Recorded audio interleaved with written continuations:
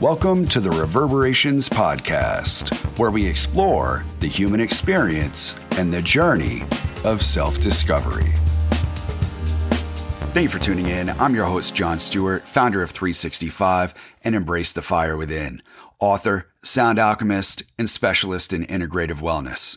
As always, it's an honor to share this time and space with you, as well as the sponsors that support our podcast. Known as a transformation company, I was introduced to Purium a few years back and implemented it right away as a staple in my daily personal and professional practice. Their Daily Core 4 is made up of 4 Purium products that cleanse the body and satisfy its critical needs at a cellular level. Their products fit any preferred dietary lifestyle, whether you're looking for detox, life transformation, nourishment, weight loss, immune support, fitness, gut health, they got you covered. Perhaps one of the things that I value most about Purium is that their alignment with my values. They source from organic, sustainable farmers and practice eco-friendly shipping. They're a quality, trusted company with a vested interest in spreading economic freedom through plant-based wellness. Visit iShopPurium.com. That's iShop, PURIUM.com. Enter referral code AMPLIFYYOURLOVE for $50 off your first order. Dear friend of mine and fellow Navy vet, Craig Strang Thompson, who's also a pretty amazing singer as well, has been developing websites since the inception of the internet.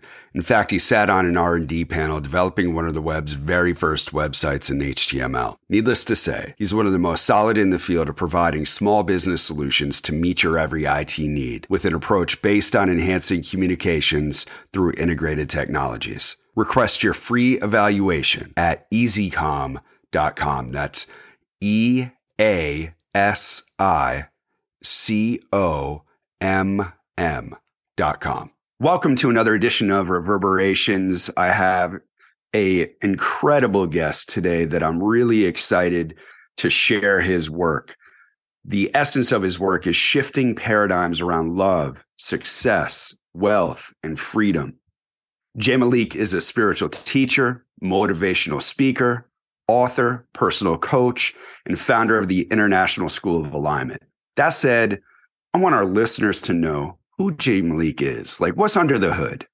What led you to where you are right here, right now?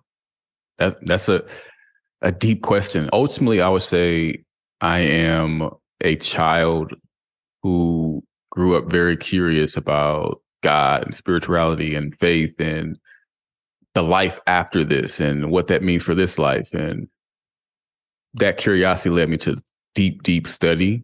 The most profound experience I had that kind of spurred it even more was, it was the night before September 11th.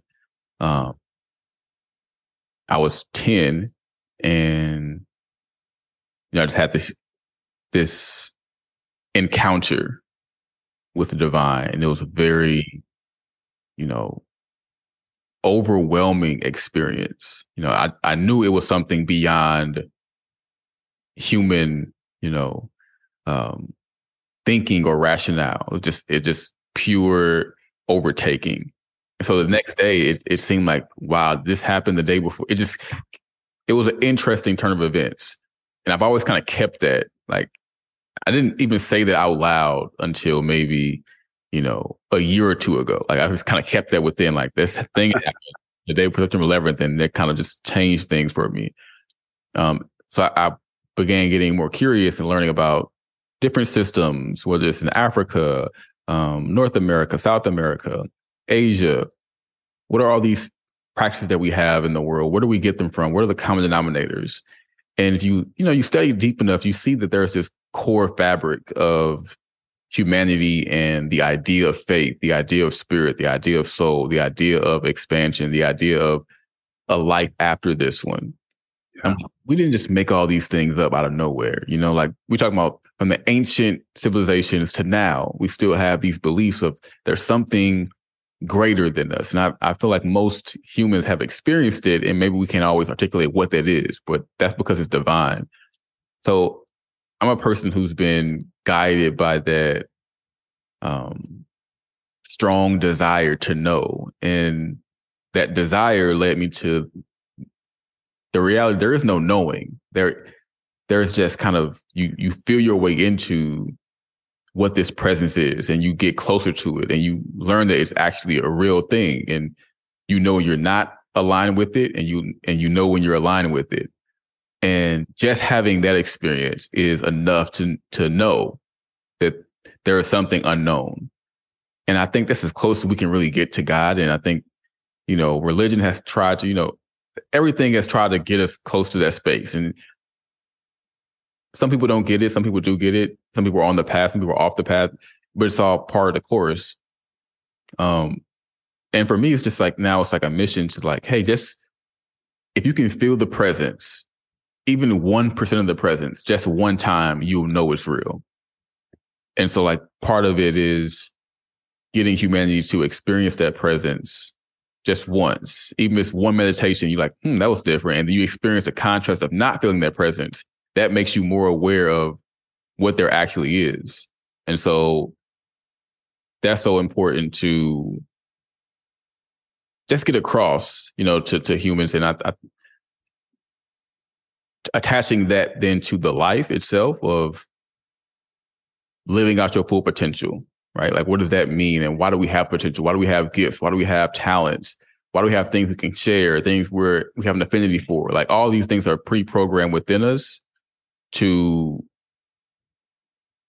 kind of share that presence within what we do. And that's what living an aligned life like looks like, what it means. And so it's hard to get to that place where everyone kind of wants that purpose feeling, that contribution, that what am I here for? But it's hard to get to that place without tapping into the presence.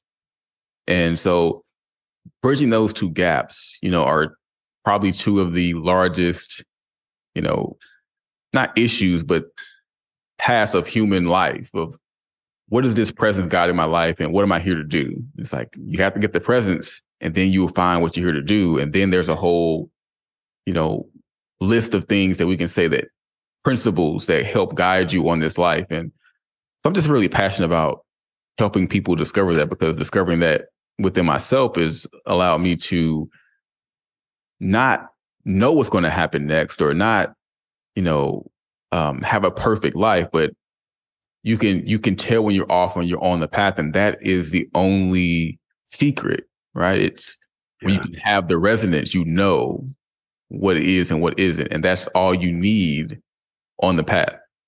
Absolutely. Thank you for sharing that, because there's something there that you shared about the journey of self-discovery, of that leading us to be magnetized by our curiosity.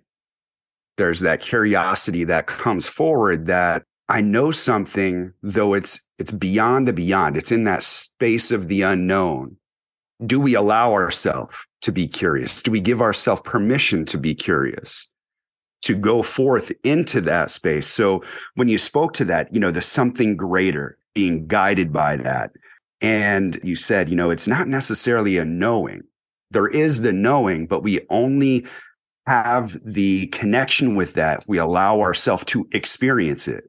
Because knowledge is one thing, wisdom is knowledge experienced, right? I love that, the thing, I want to touch on one thing that you said, because it's an uncanny correlation between us.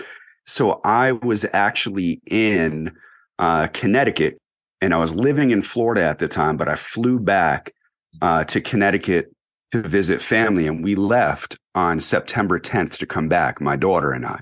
And I wrote in my journal that I was feeling like this incredibly weird sensation that something was going to happen. There's something moving through, and I couldn't explain it. And I shared it with my roommate, Jay, and he was like, I don't know, man. I don't know what to tell you, but you're tapped in. So obviously there's something moving. And then all of a sudden that happened, so I feel you with that. And again, that's the resonance that we talk about. When there's a resonance and we feel into it, there's a knowing that's beyond the known. Yeah. So I really, I appreciate that you articulated that and shared your experience of what kind of piqued that curiosity on the journey of self-discovery. And as long as we have that one experience, like you said, it's hard to kind of be like, oh yeah, that's just a one-time thing. If we give ourselves permission to follow the bouncing ball of synchronicity, man, what a story we get to create and we get to live. Yeah. Yeah. So there's that reference point. Like, I love what you said. Like, it's the story we live. And like, before you have it, the experience, or before you may have had it, right? But you may not identify the experience yet. And that can be, because it's not always this mystical thing. It can be something as simple as the love from a mother, or the passion for something, or it's like, athletes call it being in the zone. Yes. Something about when you can become a passive observer of your own life, you get very, very close to the presence, because you're allowing the presence to live through you enough to feel the resonance.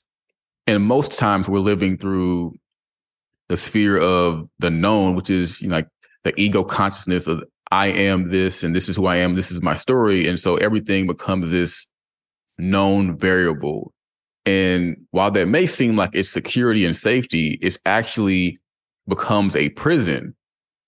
One of my favorite analogies I like to give is, what is the difference between a security guard and a prison guard? And the two are very, very, it's a thin line, right? Right. Yeah. Security is protecting you from the outside, but a prison guard is keeping you inside. And if you look close enough, you really couldn't tell the difference. And so the ego has this idea of security that actually becomes the prison guard, because everything is about protecting this known environment, but everything about the presence is in the unknown. Yeah. You can't get to the present unless you release the known, and accepting that may come with losses, that may come with things leaving your life. It may come with things changing, but it also going to come with things coming in and things flowing. And it's going to be a seamless integration of flow, input, and output, versus trying to manage your life. Like, we can't manage life. No one leaves life alive, right? We all are going to the same exit point. And so your middle process is much more fluid and enjoyable, even the bad times, when you're allowing the unknown to happen. And like you said, synchronicity, it only happens when you let it happen, right? Like, even this conversation and those parallels coming up are just reminders of, hey, there's something else. Like, what are the, like, if you have to go back 20 years, 22 years and say, what are the odds this combo happens? It's probably 1 in a billion, maybe less than that. And so there has to be something that's connecting all these dots. Let's say in 22 years, we're going to connect, and there's somebody watching this or listening to this who's going to have a connection, and our experience was only for them to get the connection they needed to get in this moment. And that ripple effect that continues to amplify. And that can be a ripple effect that happens in 100 years from now that has nothing to do with our individual experience. And we don't know what that looks like. And we don't know and we don't have to know. That's the beauty of the present. You don't have to know.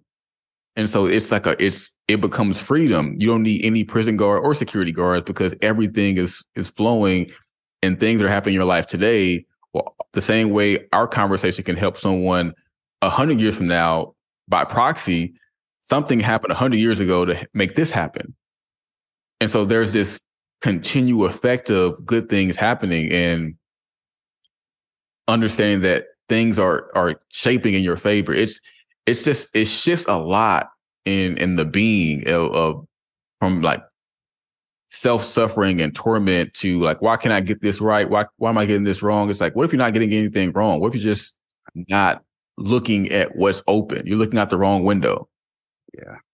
And that's a lot of what life is, right? It's like synchronicity is like looking at the right place at the right time, like looking out the window to see that bus that has your high school nickname on, like, it's like weird things like that. But you couldn't do that if you were like focused on something else and you were just super, super tied to it. It's so passive. And I think people hear the word passive and they think like, I have to take control of my life. And it's like, you're going to have opportunity to shine. Analogy I like to use too is life is theater, right? There's a lot of humor, obviously, in life, but life is theater. And all you want to do is show up as a 10, meaning deep inside you, you already know the lines for every scene you're going to walk into. You know all the lines. But if you try to remember the lines, you won't know the lines. Yeah. If you go into the next meeting, like, what do I got to say next? You're not gonna know because you're removing the presence from operating within you. And you're trying to use what you know to feel the space of unknown because it feels uncertain. It's fearful. It's not a good feeling when you feel like I have to perform. And when you become more of an expression versus a performance, you get to show who you actually are, and you get to show what the presence is trying to deliver through you to other people and in those connections. And that's so powerful to have. It's, hey, you're already who you need to be. It's just showing up as a 10 as you are in this moment, because your 10 right now won't be 10 in 5 years. You'll be better. You'll be improved. You'll grow. But right now, your best self is going to be displayed through expression. And allowing that to display right now where you are is all you need for the synchronicities to sink in. That's it. You don't have to be anything else. You have to be more. You have to be less. You can just be exactly who you are in this moment and express it. And that allows life to flow in and out how it needs to for you to get to that next moment of presence. And it just keeps giving you breadcrumbs over and over again to say, hey, stay open, stay expressive. Show up as a 10. You know the lines. You got the right costume. You got the right background. And if you don't have the right background, having the right expression will let you know you don't have the right background. It'll let you know, hey, it's time for a scene change. It's time for you to change cities, change jobs, change this, change that, switch this up here. New passions, new hobbies. It'll let you know. And it's such a liberation of the mind, because that is what is playing all of this. Is that disconnect between spirit and body is blocked by this mental portal we have. If you can free that mind and allow the spirit, mind, and body to operate in the aligned way, but all of them operating freely, they have to all be free. The spirit must be free. The mind must be free. The body must be free.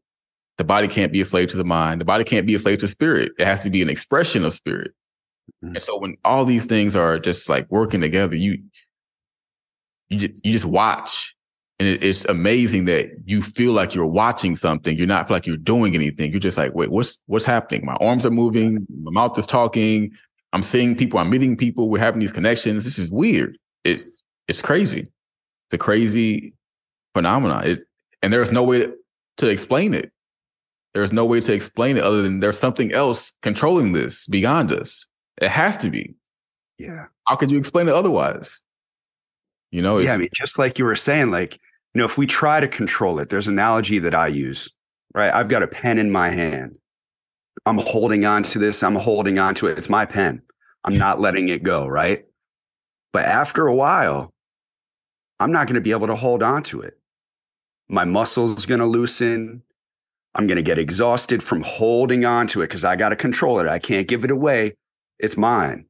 I'm attached to my I am presence. I'm attached to whatever identity that I need to profess rather than allow to be an expression of my own authenticity, right? However, if I turn my hand around and I open my hand and I have that pen just sitting on top of my hand, there's the fear that somebody might come and take that pen. That's a possibility. There's also a possibility that somebody might come by and put a magic marker in there too. They might put a drafting pencil in there. They might put 5 other pens in there. Somebody might come and overflow. So I'm not even able to hold on to the abundance that's here because it's overflowing. But that's only because my hand is open to receive rather than to control the experience. So I really, to tap into that and what you shared, that prison guard mentality of keeping everything controlled within our experience is just a perceived sense of safety, right? Of where that's a false sense of security. of where we're actually cutting off and the restriction for the flow for spirit to move through us, to be a conduit for all that we know to be true.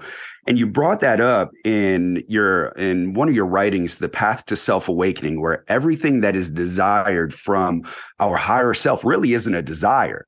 It's a resonance. There's a frequency connection because it's already written. Right? Do you want to tap into that? I know that's basically what you were just sharing, but speaking from that point, on the path of self-awakening, it's just remembering who we are. Yeah, I'm sure you going down the law of attraction rabbit hole, and a lot of people have studied some of these things and like, how do I attract this or that or this or that?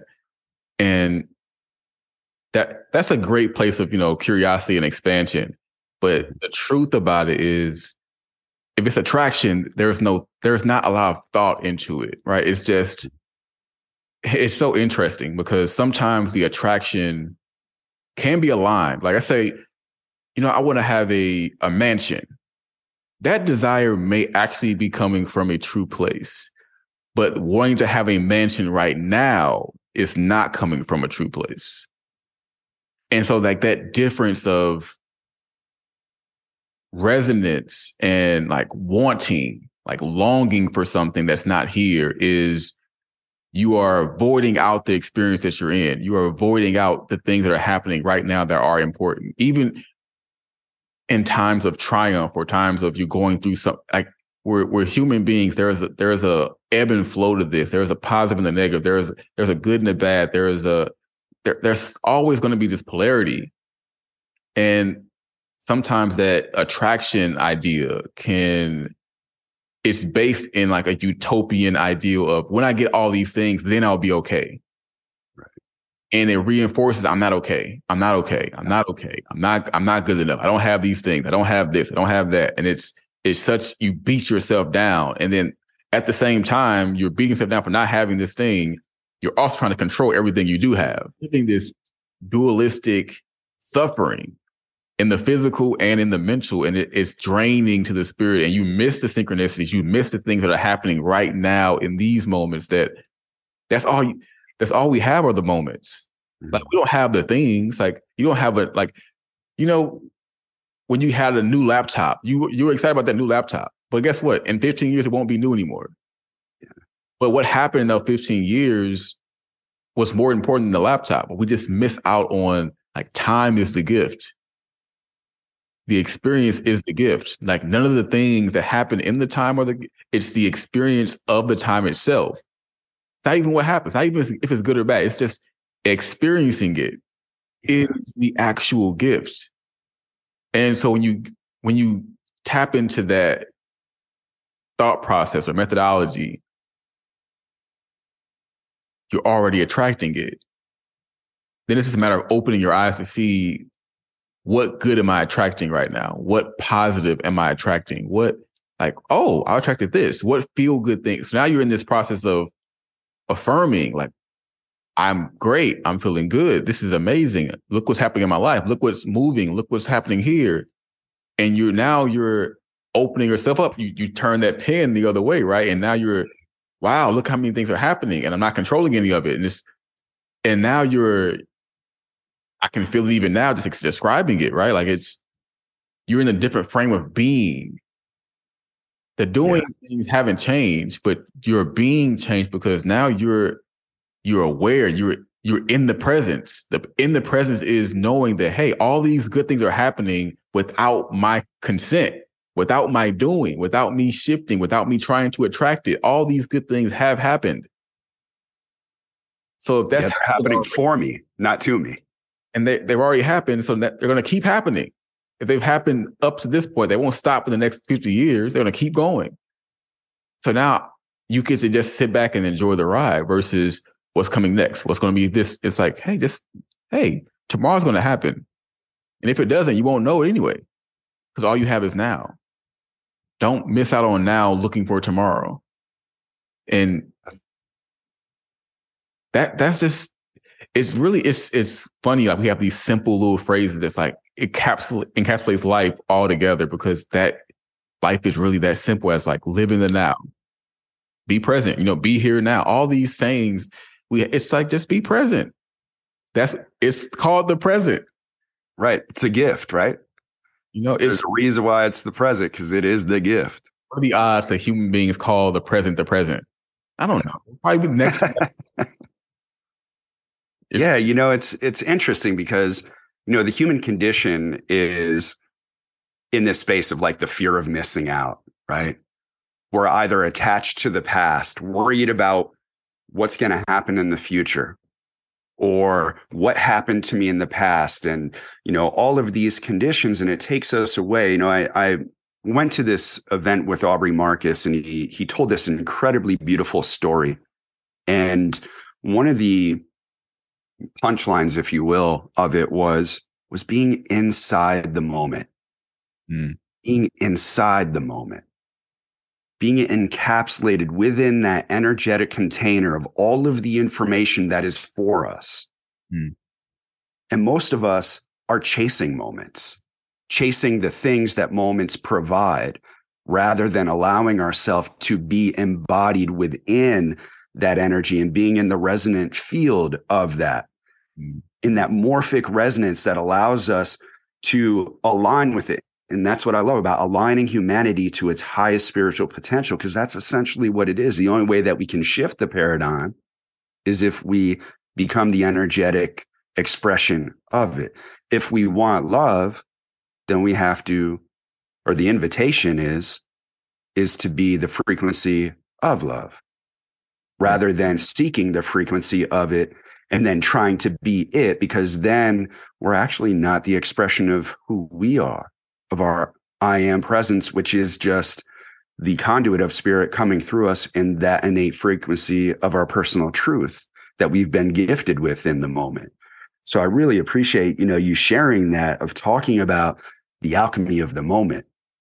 And, to expand upon that, because one of the things that you touched on in The Family is the Business of God is the generational trauma, right? And that's one of the challenges that we're experiencing now, especially with mental health. And thank goodness that there's opportunities for growth, and there's a lot of people that are tapping into that work of unwinding the generational trauma. And there was a line that you shared in that passage on your site, that the greatest disruptor of generational wealth is the trauma created and endured by a dysfunctional family unit. Powerful, incredibly powerful statement. Can you touch on that a little bit? Yeah. And so, man, this whole thing is like giving me goosebumps. So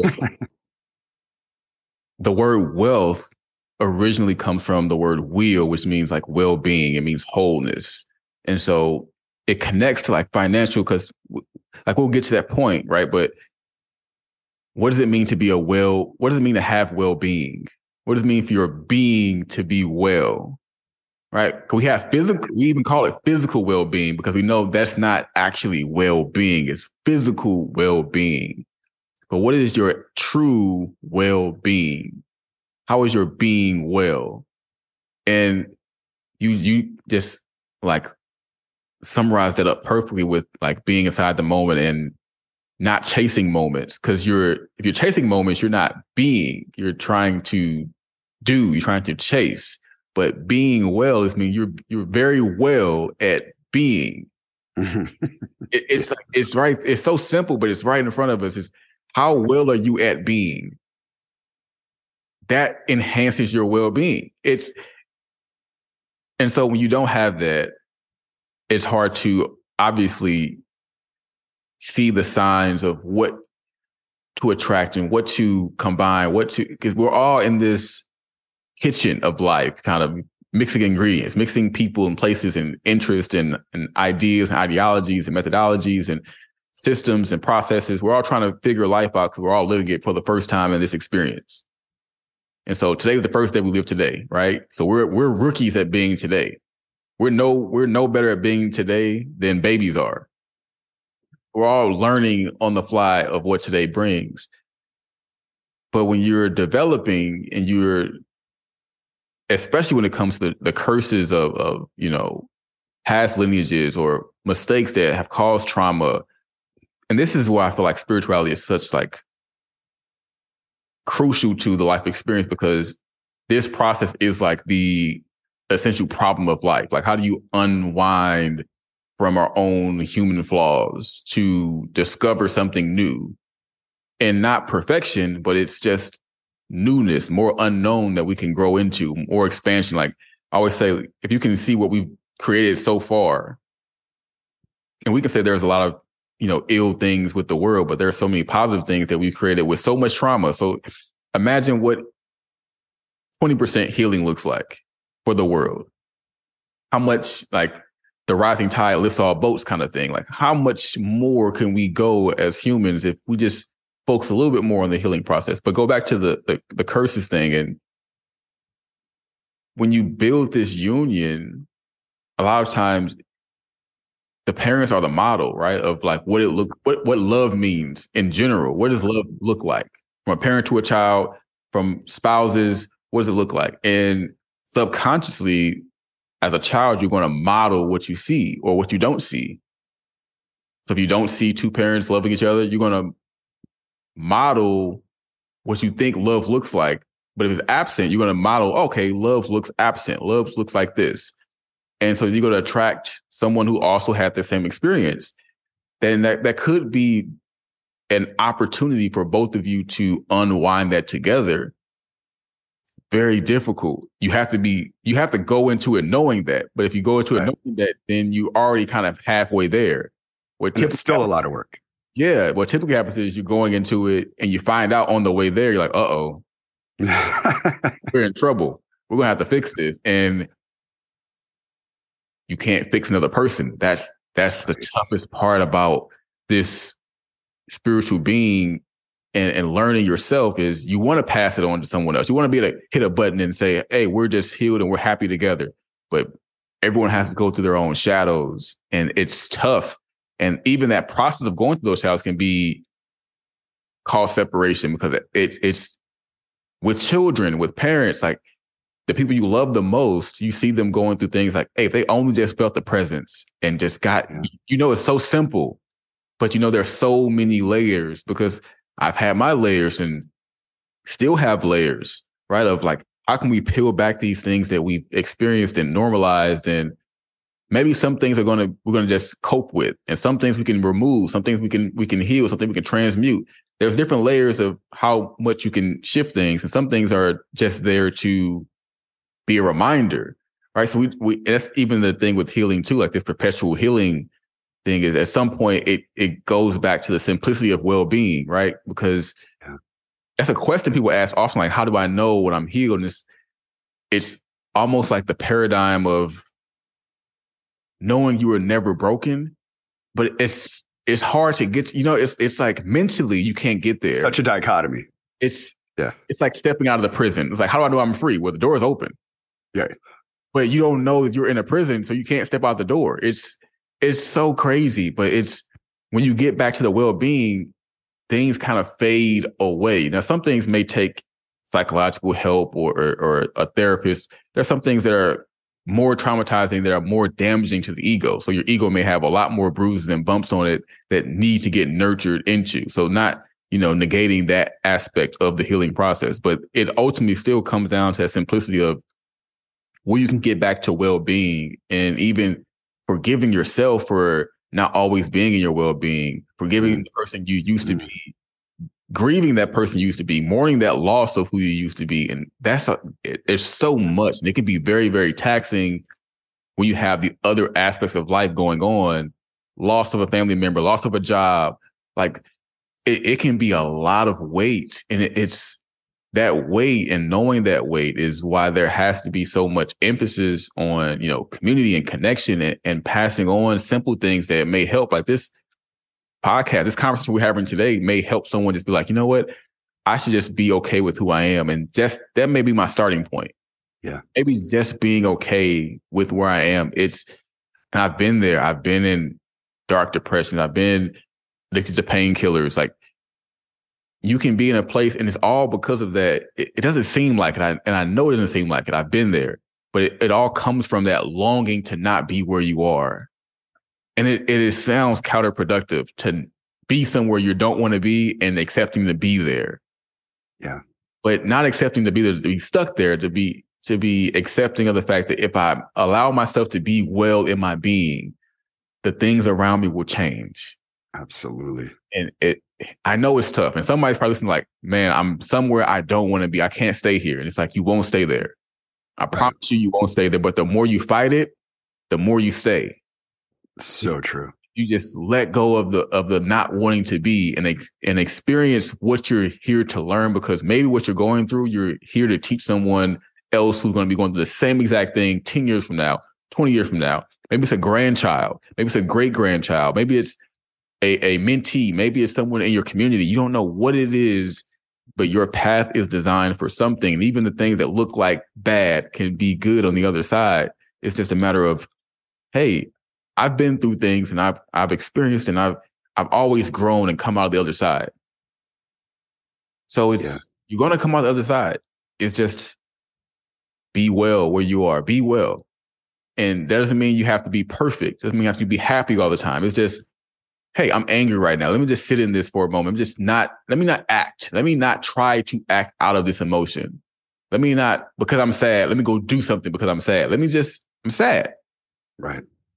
Sit with it. Let me just sit with this. Why am I sad?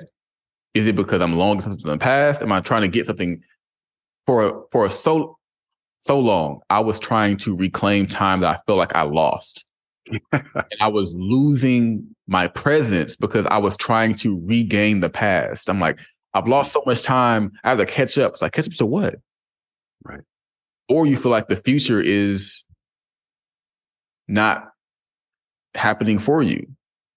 So it all goes back to when we get back to that presence, that well-being, that in the moment, it flows. And so when two people are able to do that, you can break that curse. But when that curse stays, when that trauma stays and it builds and it passes on to the children because that's their normal. And you can have 3, 4, 5 generations of normalcy before anyone challenges it and says, hey, that's not normal. Yeah. And you don't get exposed. And the thing about it is we're so energetic. It's a gift and a curse. We're so energetic as people. We attract communities of people who have gone through the same thing. And it becomes an echo chamber of, oh, I've been to that too. I'm suffering too. And we have like the suffering Olympics of I've had it work. And it's like, wait a minute, everyone stop. We're all here to be well. Yeah. And it's this human experience is something. It will take you on a ride and you don't know what's up, what's down. And it's something you have to stop and just, okay, where am I? Let me just be present. I'm here. I'm here now. And this is where I am. I'm not in the past, not in the future. I'm here. I'm not in control. And that's okay. I'm not. And it's okay to not be okay. And it's okay to not even be okay with, it's all well. It's such a weird thing when you like keep going into the box. It's like it gets deeper, deeper and deeper because it's like no matter what's going on, your path is being paved. I want to touch on one of the first things that you shared in this was, self-forgiveness, right? Like forgiving ourselves. We hear so much about forgiving others, but that's also a projection, and it's great. I don't want to, minimize that by any means, though there's true importance that if we forgive ourselves, then we learn what forgiveness is. Then we can really be able to share that with others from that resonant field of what forgiveness is and have a greater impact. And then, like you were just sharing of like, I am enough. And to give ourselves permission to feel the feelings. I'm angry. It's okay to be angry. There's righteous anger. If we're reacting, then we have an opportunity for growth. If we're responding from a place of responsibility because of that anger and we recognize and we feel it, that's a beautiful experience because once we identify something, we take away its power. Is you know what? I'm angry. Okay. Well, I don't want to embody this anger. I don't want to live in a state of anger. So let me name it. Let me name that anger. Let me find out where that is, because then it loosens its constriction on us. And that's the thing is a lot of people are stuck in that hamster wheel of over and over. I'm angry. Oh, I'll just put that over to the side. Nothing to see here. I'm going to keep going and doing and doing. I'm just going to do more. Well, that wheel is going to come back around. It's going to kick us in the butt even harder next time. Well, I'm going to push it away. I'm going to do something. I'm going to drink it away. I'm going to exercise it away. I'm going to do whatever is outside of me. So what would you say? Because the generational trauma and the way that we stored, our trauma in our DNA, there's a lot of people out there that come from backgrounds that are fairly challenging, whether it's abuse, whether it's addiction, whether, whatever the situation or circumstance is. What would you say to those people that are caught in that perpetual loop, that trauma loop? And they really want to shift beyond that threshold of pain, and they want to embody spirit, but they just don't know how, or they've tried. And what would you say to them as a start point for them? So I want to go practical, and I want to go like theoretical for a second before that. Absolutely. So that root is usually a displacement of like your own character in the theater. So you see everyone else and you assume, because no one wears their problems on their sleeve. Like some people do, but very few people wear their problems on their sleeve. So you see everyone else operating in the world and you can assume that everyone is operating with no problems. Oh, they have a good job. They have a wife and kids. They're doing this. You don't know how their grandparents are doing or how their uncle is. You don't know what's going on in their life, how tough their job may be, if they're in the right career for them. You don't know what is going on with them. You don't know what problem someone else has. And so you can assume that, and it's a crazy assumption that we all do it. We assume we're the only ones with problems. Right. It's an incredible human. It's like that ego thing, though. It's like you have problems, but I got problems, because we can feel our problems. Part of it is realizing that, hey, we're all human. We're all figuring this thing out. We're all experiencing this thing in real time. No one has a manual for their life. Like, okay, at age 42, we're going to do this. At 43, we can make plans, and usually those plans are, get thrown out halfway through. But understand that everyone has problems. Everyone's going through something, and your perception of someone else's problems aren't real. They're your perception. And so you have to kind of release their subjectivity, to release the pressure you have on yourself to be perfect, because most of that stress is coming from, I'm not good enough. I didn't make the right decision. I'm not educated. Something, I'm not enough. I'm not enough. That's what it comes down. That root chakra of my I am consciousness is not very strong. It doesn't feel very prepared here. No one's prepared here. That's why we learn and teach each other. We don't have babies like, okay, figure it out. When you become 18, you don't figure it all out. When you become 25, you don't figure it all out. When you become 50, you don't figure it. Every step of the way, you're in a new step. Every day, actual student. You have to approach life as if you're not going to figure it all out. There has to be a point where we accept the unknown, because you realize there's no getting in front of this. You cannot be prepared for everything. You cannot know everything you need to know to be quote unquote successful, because that's even based in some of the traumas you have. And so accepting unknown and accepting is what gets you to presence. So like the practical thing, I would say like, hey, start meditating. Yeah. Right. But you have to know why you're meditating. It's not just to feel relaxed or to feel at ease. It's to tap you in back to the core principle of being present and being enough in the presence, because the presence has more knowledge than you do. Even the physical body has more awareness than the mind does. It's made of the earth. It's made of the minerals and things that are of the earth. The earth knows its trajectory. It's not thinking about, should it spin or should it rotate the sun? It's doing what it needs to do. The body does the same thing. We don't think about our heart beating. We don't think about every single breath. We don't think about blood flowing through our body. We don't think about so many things are happening in the body. If we had to think about it, we would be dead, because it's too many processes. So there's, even in your own being, your own body is operating with your mind in an unknown state. You know how a liver works. Maybe some of you do, but most of us don't know how a liver works. We don't know how a kidney works, but the kidney knows. and it's doing its thing without you trying to interfere. If your own body is operating without your knowledge, look around you. Look at what's happening in another city. You have no idea what's happening in the town across from you. You have no idea what's happening in a country that you had never been in. Things are happening. You have no idea what's happening in other planets, other universes, other solar systems. You don't have no idea. Yet everything is happening. Do you think something who has control of all these things also has the empathy and the love for you to pave your path? This great cosmic force also has your micro path in all of it. This little pebble in the sand. You live 100 years, you live no time in the history of forever. You know, like it's amazing actually how much we have this path, because look at the human life compared to the great universe that we've observed. It's so small. It's infinitely small in comparison. And yet the experience is so rich. And so that it goes back to that simple thing of like understanding that is the gift. Despite things being turbulent or chaotic, or there's anger, frustration, stress, burnout, it just all are signposts that get back to well-being. And we're going to fluctuate. We're not going to be in a well-being state 24/7. Life, I don't even know if it's meant to be that way. Right.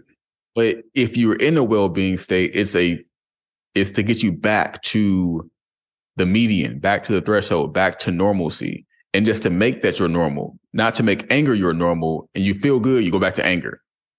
Or you feel good, go back to sadness. You feel good, go back to control. And we can do that as well. Sometimes we get so, and this, I think, is what happens. We get so into the presence and things are rolling. We're like, I'm in control. I'm doing this. I'm doing pretty good in life. And you start doing stuff, start moving knobs, and you forget to sit back and relax and be an observer. And then things are happening. You're like, oh, I gotta slow down. I gotta start, meditating again. I gotta get back to my presence. It's like, yeah, happens. And then you feel like you're in control. The ego will run wild because it just keeps up with the dance. And if you can just be aware of that and not feel bad about not being perfect, that's not what this life's about. It's about the experiences you make and the connections you make with the people you love, people around you, your community, your family. It comes down to that simplicity, and we can get robbed of the time we have with the ones we love because we're worried about being perfect or them not being perfect. Because what happens too, you think you should be perfect, you hold people up to that same standard. They did this, they did that. It's like, yeah, they're human too. They have issues too. The ones you think they don't have, they have. They can be going through something extremely traumatic. You have no idea. Someone you see at work every single day can have an alcohol addiction, and you would have no idea because they look functioning and they're thriving in their career, and they go home and they drink themselves to sleep.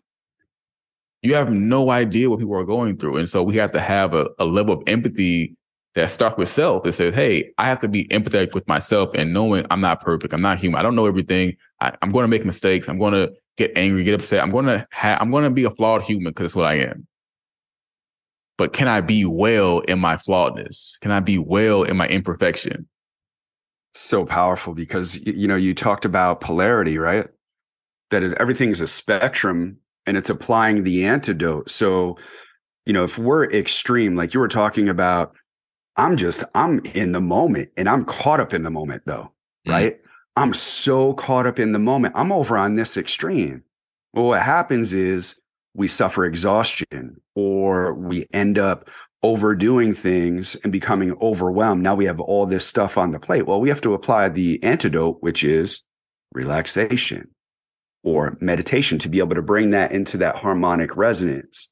So that's a really powerful thing, because we forget, we forget who we are. We forget our connection because we're attached to all of those things around us. The reality of it is, it's not mine. All those things that are going on out there, they're here for me, but it's not mine to hold on to. In that generational trauma, one of the things in the body work that I do in the emotion technique is unwinding those things that aren't ours. That anger that I'm feeling right now is a repetitive pattern that was established when I was 5 years old because of something that happened that I wasn't responsible for. But I've carried that forward. Like you were talking about, that love from our parents, we learned that through a model that was indoctrinated within us. So we can either carry forward that model, which may or may not be healthy, or we can unwind those patterns of indoctrination and feel into and allow us to be a conduit for what is resonant for us in being well, like you said. And it's such a powerful thing. And one thing that I want to touch on too, another part of your work is with the divine masculine, because what we're seeing now, an era of where there's an epidemic within healthy masculinity. We hear it all over the place, right? It's so prevalent in our society of toxic masculinity. And I don't want to beat up on the masculine, because the masculine is, again, it's a spectrum, right? It has very little to do with sex, more to do with the principle of gender, of where on that spectrum between feminine and masculine are we. Though the masculine energetic and the patriarchal systems are crashing before us because of an attachment that we've had, or at least in my perception of it, is an attachment that we've had on what it is to be masculine. When we were talking about the ego, there's an unhealthy attachment to the ego of what masculinity is. So what would you say that, what can we do, or where do you think is the greatest opportunity for growth in today's masculine energy? Ooh, that's like a seminar, right? Right. And I know we're pressed for time, so I want to honor your time here as well. But how would you be able to encapsulate that? That's a powerful one. I mean, I think even it's like that dichotomy thing. It's so weird. There's a balance between, like I said, that attachment, right, to what this is and what this isn't, and neglect of what this is meant to be. And so, like, finding that balance of, and it's kind of go back to well-being, right? But it's still, there are some things that are meant to be shed, and there are some things that are meant to be maintained. And I think it's found in that stillness, in that presence of, what is this energy encapsulated? What is the masculine feminine dynamic in a energetic sense, in a physical, metaphysical sense? You have this masculine thing, which technically is the ego. It is the identifier. It is the sun energy. It is the enlightenment. It is the knowledge. It is the knowing energy. It's meant to be certain. It's meant to be firm, meant to be stable, meant to be structured. And then you have this darkness, this shadow, this moon, this unknown, this presence that has no stability, it has no structure. But that presence is expressed through structure, right? So there's this dance between creation and science, or creation and math. It's creation and systems and processes and expression and structure. And there has to be a marriage of those two energies for us to have a proper foundation within self. And so there's a micro to that within, like, self. If you find your presence, your being, your expression becomes the structure, because to express it is come from spirit. To even speaking it is still a manifest form of just energy that's unorganized. So the masculine is all about organizing energy. That is the primary function of the masculine, to organize energy. And then if you look at in, like, how is that supposed to be done? It's like organizing energy in the highest expression. And it's like, okay, what does that look like? And it's like, well, the highest expression has to support what? Well, human life. And then not just human life. What does human life need? We need oxygen. We need all these things. We need to sustain nature. Like, we're put here to organize the energy of the planet. And then, but again, So you have this big responsibility, but you don't have the big responsibility because there's already that divine masculine force out there, but you have to just play your part, and it starts inside. So if I have to get my expression, my well-being, and organize not even the energy around me, the energy within myself, which is your own spiritual health, your own mental health, your emotional health, your purpose, your hobbies, like organize your life, organize these different things in your life that it's so crazy. Those things will reveal your expression to others. It will, not that you're trying to be masculine, but you're trying to be organized. You're trying to make things make sense in your life to where it makes sense for you and you feel confident. Like, confidence is so important for men because if you don't have that, you go around on two different ends of that spectrum, right? You have that toxic side. Because most men who have toxic traits, it stems from insecurity. Yeah. No one's toxic because they're confident in who they are. They're toxic because they fear if they don't project these traits that they'll be walked over or they'll be abused. And maybe they have been abused in the past. It may be a symptom of that. Or there'll be someone who has a lack of power in their lives and there's no control. And then they're pessimist or they're apathetic or they're pushed over or they don't have control. And their life becomes a downward spiral. So neither of those options are masking within themselves. They're mask to protection, or their further victimization of self. An unhealthy expression of it. It doesn't work. So you have to get to a point where I know who I am, or I'm not even knowing who I am. I know my current energy state and my well-being. I'm finding my well-being. I'm constantly every day. I have to make it. I have to find it every day. I'm not going to find it yesterday and keep it for next week. I have to find it every single day. Sometimes it may be every minute. You might say well-being. You got to have an alarm on your phone for every 5 minutes, well-being, to remind you until you get into that state, which is why meditation is so important, because it brings you into that state of remembering every day. I'm sitting with myself, I'm remembering that there is something beyond my current understanding, and that's going to be expressed through me. And the more I do that, I'm going to build. And then you have the surrounding thing after that. It's like yourself is organized. Then it's how can you organize for others?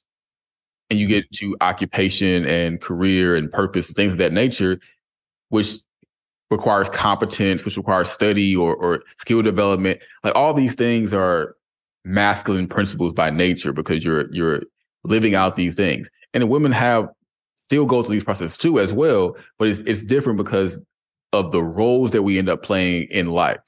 So when a woman has a child, inherently she's going to have expectations of you, rightfully so. And so you have to have some kind of confidence. You don't have to know everything. You have to, again, there's going to be unknown for both of you in that path, but you have to know, okay, I have something concrete that we can stand on. So there's things that we can work through with that, but be willing to show up. Yeah, on the macro scale, it's understanding what that looks like. And this is where I feel like the most work can be done, but it's hard to get to that place without the micro.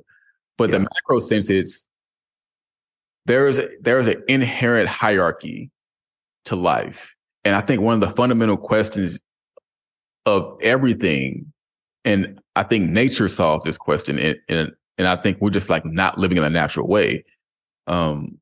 It's why maybe we have the problem. Maybe it's not even the problem. It's just why we have to get to the solution and it'll evolve, itself. But what do you do with what seems like the lowest of the hierarchy?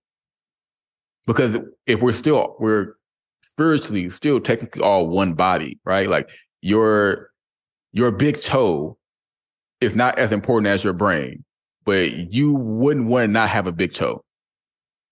Your left arm isn't as important as your heart, but you would probably want that left arm. There's a synergy to the body that is meant to be assumed in a macro sense, from a micro to macro. It's supposed to be a lesson of wisdom. And so, yes, maybe someone is the left arm of life. They're not the heart, they're not the engine, but they're still important. They're still humans. They still deserve decency and respect, and et cetera. So when it comes to men, not only has the paradigm changed as far as like what hierarchy means, and there's more room in the middle now. There's not two polar extremes like you either have or you have not. There's a lot more room to flow in the middle. But there's a shift of how do we help our fellow men develop a sense of well-being beyond the ego hierarchy. Because we can't remove, like the lion cannot remove the antelope, right? And it sounds kind of primitive, but like that's who we are. We're still animals living in the wild. Right. We build houses around it, and like we're still animals in the wild. But there's still a natural course. Like there are some times where an animal may not hunt, another animal just because, like, okay, not right now. And we're not hunting each other. We're living amongst each other. And maybe we're hunting for resources. Maybe I don't know. Like there's a paradigm around hierarchy that's shifting. I think some people want to shift the hierarchy away. I think that's impossible inherently because there's just different things in different places, right? Like, and hierarchy is not a static thing, right? Like, in a household, you may have a hierarchy, but if you go to the doctor, your hierarchy changes. The doctor now has hierarchy. Or you get pulled over by the police, your hierarchy changes. Or if you're in the airport, the TSA agent who may make 5 times less than you has more hierarchy than you. So hierarchy is not this static, super rigid thing. It's a very fluid thing. And I think that may be like part of the shift. It's like understanding that hierarchy is shifting and dynamic. It's not based on I have this, you have this. It's based on where's the competence, who can we trust, who can we depend on for this situation. And that would change maybe how we even see someone. If you go into McDonald's and you're a millionaire and you're talking, at that point in time, the person making your fries has a hierarchy. Because guess what? You're not going to go back there and do it yourself. And they're going to make the fries better than you're going to make them. So there's a respect factor of, hey, this person is doing a service for me. It's like the exchange factor, of kind of going back to the spirit of barter, understanding what money is meant to be, this exchange vehicle of value, and to appreciate even what you may consider a small amount of value, whether it's someone washing your car or someone helping you in the store. At that point, they have the hierarchy, they have the competence, they are the person giving the service. And it's like, respecting people who are serving, because when you serve, you want to be respected. And so when someone else serves in another capacity, they want to be respected. And so having that respect as, I think it's really big for men. Yeah. I feel like women are typically better at that. Humans can change in general, but I feel like it's really important for men to have the hierarchy because the men who may not have the highest paying positions still deserve human respect. And more than anything, and if I can get anything across to anyone, it's always going to be beyond the physical realm. Spiritual well-being is the wealth. That is the well-being. Everything else is financial well-being. It's physical well-being. But actually being well in this moment is the wealth. And it's ironic because it's like, I feel like that spurs a different kind of growth in general. So it's like, how does that work? Is it like, what happens if, as I say, I'm curious to know what happens if the men who feel the most downtrodden on earth find well-being, what that does for the planet even, because there's such a lot of weight on feeling like the world is against you, feeling like you can't move forward. There's so much weight and there's so much pressure on men to perform to these ideals, because not just men who have them, women have them as well. And so these expectations of men can be healthy and unhealthy. And we have to learn what is healthy and what's unhealthy. What can we peel back?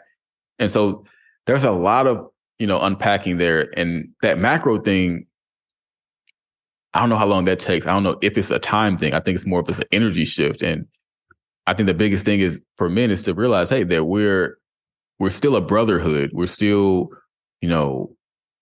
one people, and we have to respect each other and try to uplift each other. Yeah, some people will go astray, but that's par for the course. That's not trying to have a utopia. It's understanding that there are going to be some slips through the cracks. People are going to resist.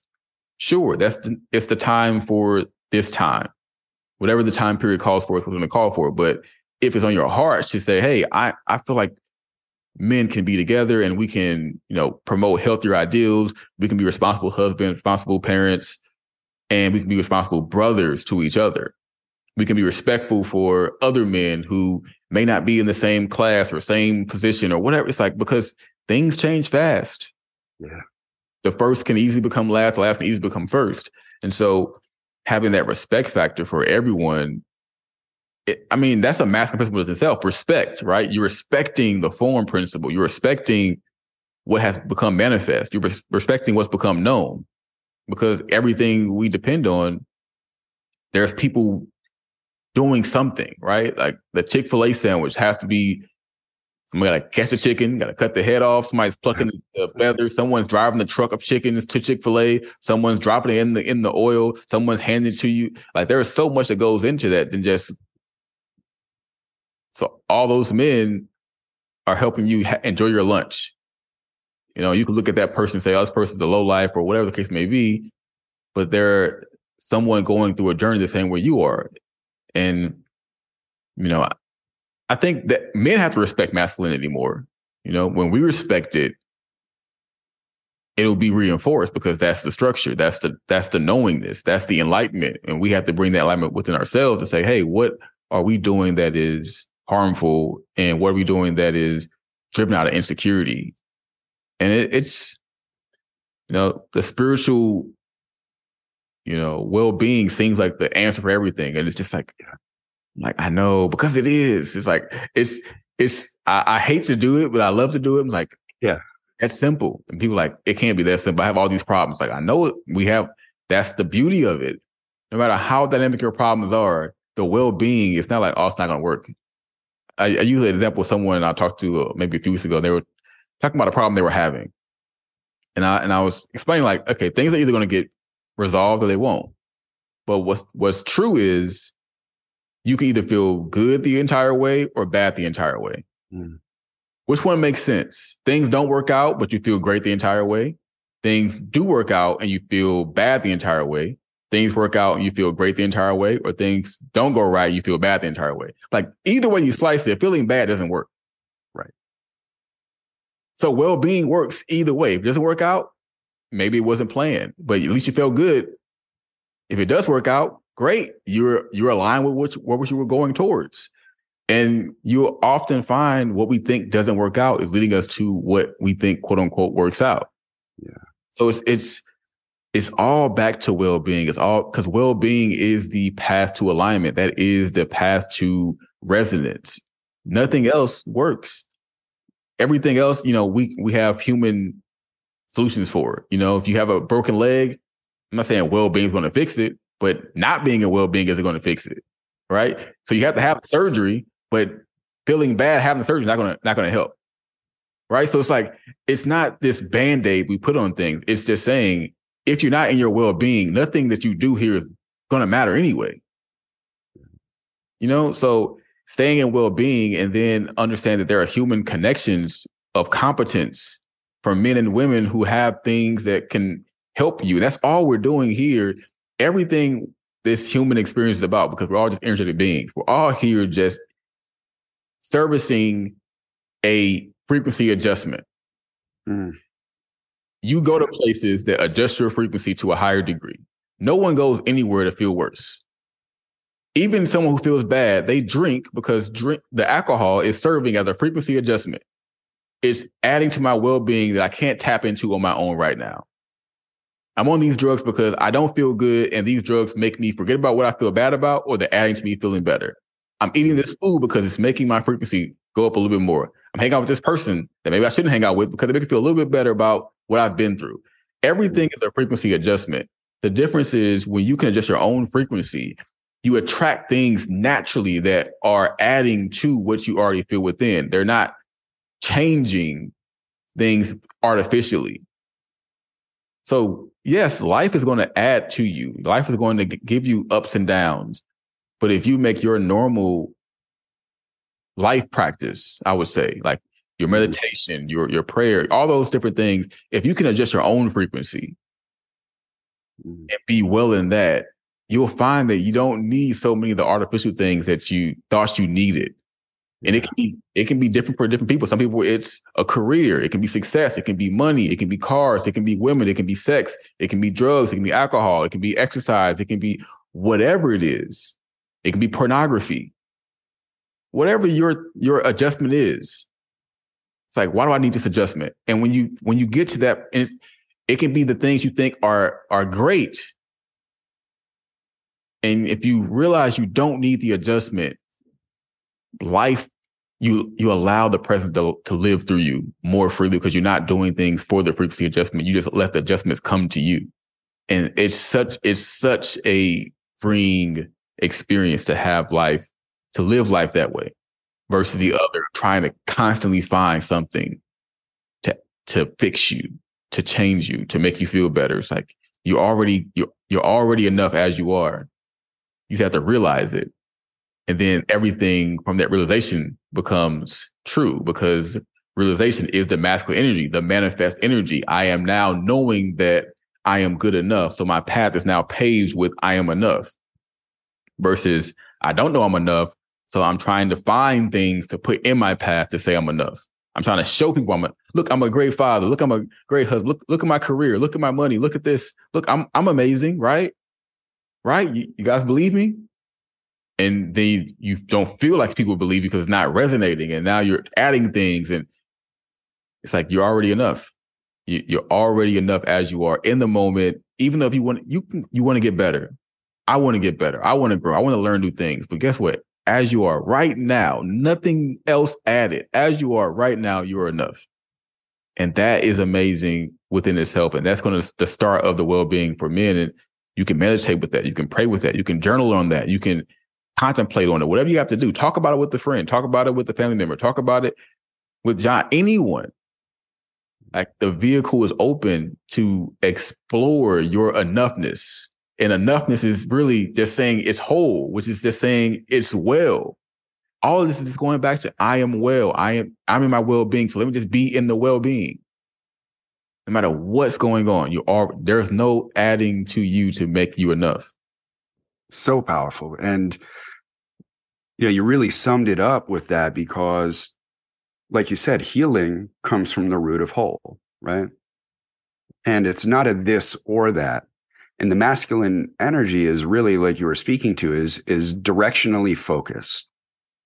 And if we are the extreme expression of that, then we become so myopic on our viewpoint that we're no longer whole. We're not fully allowing for that whole experience. So to really embody that is, like you said, to be in that space of being, to be whole, to be well. And all of the practices that you spoke to are exactly that. It allows us to be the expression while also being directionally focused. We can be directionally focused as long as we just don't have a myopic viewpoint, that we're making sure that as within, so throughout, as throughout, so within. And that's in a harmonic resonance. Then we're going to be able to be in that space, because I firmly believe that if we can heal the masculine energy and allow that to be a wholeness, we can create the most magnanimous shift in human history. Yeah. It's a firm belief of mine. So thank you for speaking to that. So incredibly important. And to wrap this up, because I know that we're a little bit over our time today, even though we're timeless beings, and I'm sure we're going to have more conversations to be able to dive in, because we touched on so many things today, right? I mean, we basically went across the map and just scratched the surface. While people might be listening, be like, man, you guys went in on this conversation. The reality of it is we touched just on the surface level of it to give us enough, like you were saying, breadcrumbs to follow that bouncing ball. Yeah. So to close this out is, what do you think that we can do to support a more sustainable and harmonious human experience? What can we do to be better together? Be love and express it to others. You know, when you find that wellness and you understand that path it took you to get to that wellness, and it's like you have to deeply empathize and understand that everyone has gone through that same experience. And if you can be love and express that love to others, a lot of things take care of themselves. You know, some things will remain the same, but the energy of it will shift. You know, like I said, hierarchy can be dynamic. It doesn't have to mean people are suffering at the bottom. It doesn't mean people are greedy at the top. It could just mean things are shift in energy, you know, and we're on the cusp of it. We're right on the edge of it, because things that don't work are going to naturally fade off. It's just a matter of, are we fighting it? Are we accepting it? Are we allowing the change to happen? Are we resisting the change? And love is the thing that hasn't changed in history, right? Like presence hasn't changed. Well-being hasn't changed. Everything else changes. Job titles, the currencies we use, anything can change, but presence never changes. It's the only thing that's here now and will always be here now. So beautiful. Thank you. I mean, that's such a succinct point to be able to send everyone off on. And I truly appreciate your time today, J. Malik. It's been a long time coming. You know, I first learned of you through entering her vortex. You kept on popping up on Instagram. And I was like, who is this guy, you know? And then I just started tapping in and looking into your work. And you have this series that's on YouTube, you know, about self-awakening. That's incredible. I highly recommend people to tap into your resources. I want to share a few of those. And if there's anything that I miss, please, you know, inform our listeners of where they can find her, or anything that you want to share with them. So his website is jmalikteachings.com. That's JMALIK teachings.com. I want to share with you, there's a few writings that he has on there within the blog, and they're incredibly potent. We touched upon those today. And those are about the divine masculinity. They're on the path to self-awakening, family being the business of God. And there's just some incredibly powerful teachings, and they're like literally 3 to 5 minute reads. It's not, you know, an hour-long podcast. They're really short, succinct offerings that are literally gifts for us to remain present in the moment. And then he has 3 books that I want to touch on, and forgive me if I'm missing any of them. Entering Her Vortex, which touches on the fundamental principles of a divine union between the divine masculine and the sacred feminine, and which is beautiful for the intimate communion and what we are of service to in creating that harmonic resonance between the masculine and feminine energy. And even if there's same-sex relations, it's about the masculine and the feminine energies. It's not about gender specifics. So I want to make that very clear, that this is an open teaching for anyone that wishes to tap in to the masculine and feminine energetics and how to weave those together.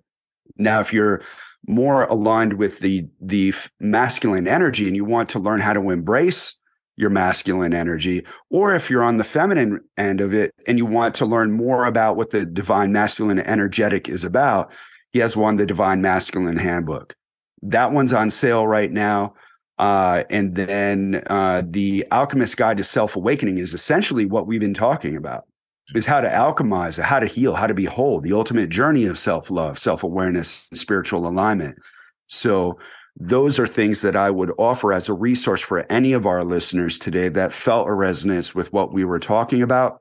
For a more personal connection, you can reach him on Instagram at J Malik Taught Me. Also on YouTube, J Malik Taught Me as well. Those are all going to be in the show notes for finding him. J Malik, is there anything else that you want to share? Anything that I missed on today? Oh, this has been great. Love the flow, and I hope this, serves someone very well.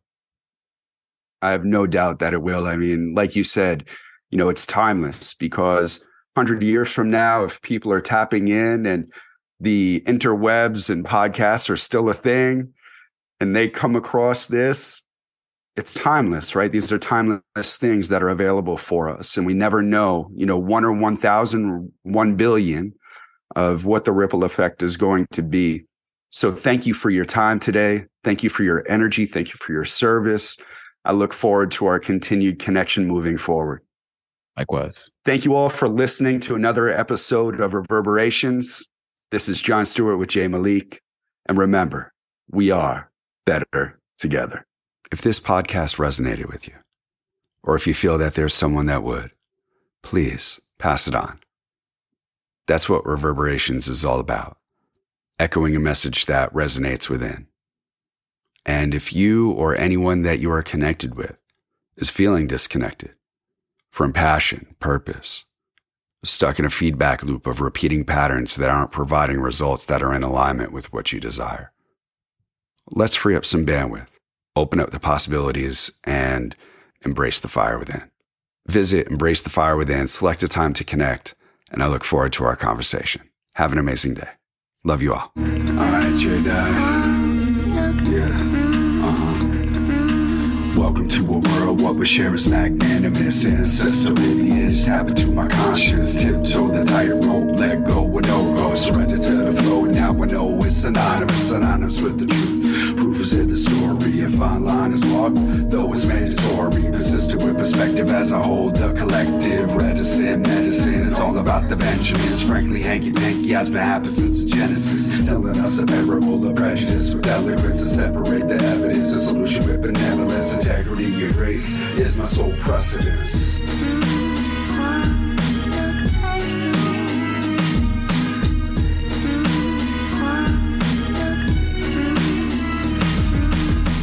Is a word, our voice is miraculous. Verbal acrobatics, reception is immaculate. A soul activator, social spectator, dream maker, narrator. Word is a wand, generation cycle breaker. Live between the lines, call outside the box. Create a perspective, somewhat orthodox. Unlock the voice box as we're speaking into existence. Elements of alchemy actually remind me of what I am intentionally. The breath of me said to me, I'm glad you never left me. A blessing in disguise, vaporize the life or death of me. You and me, unity, a recipe for harmony.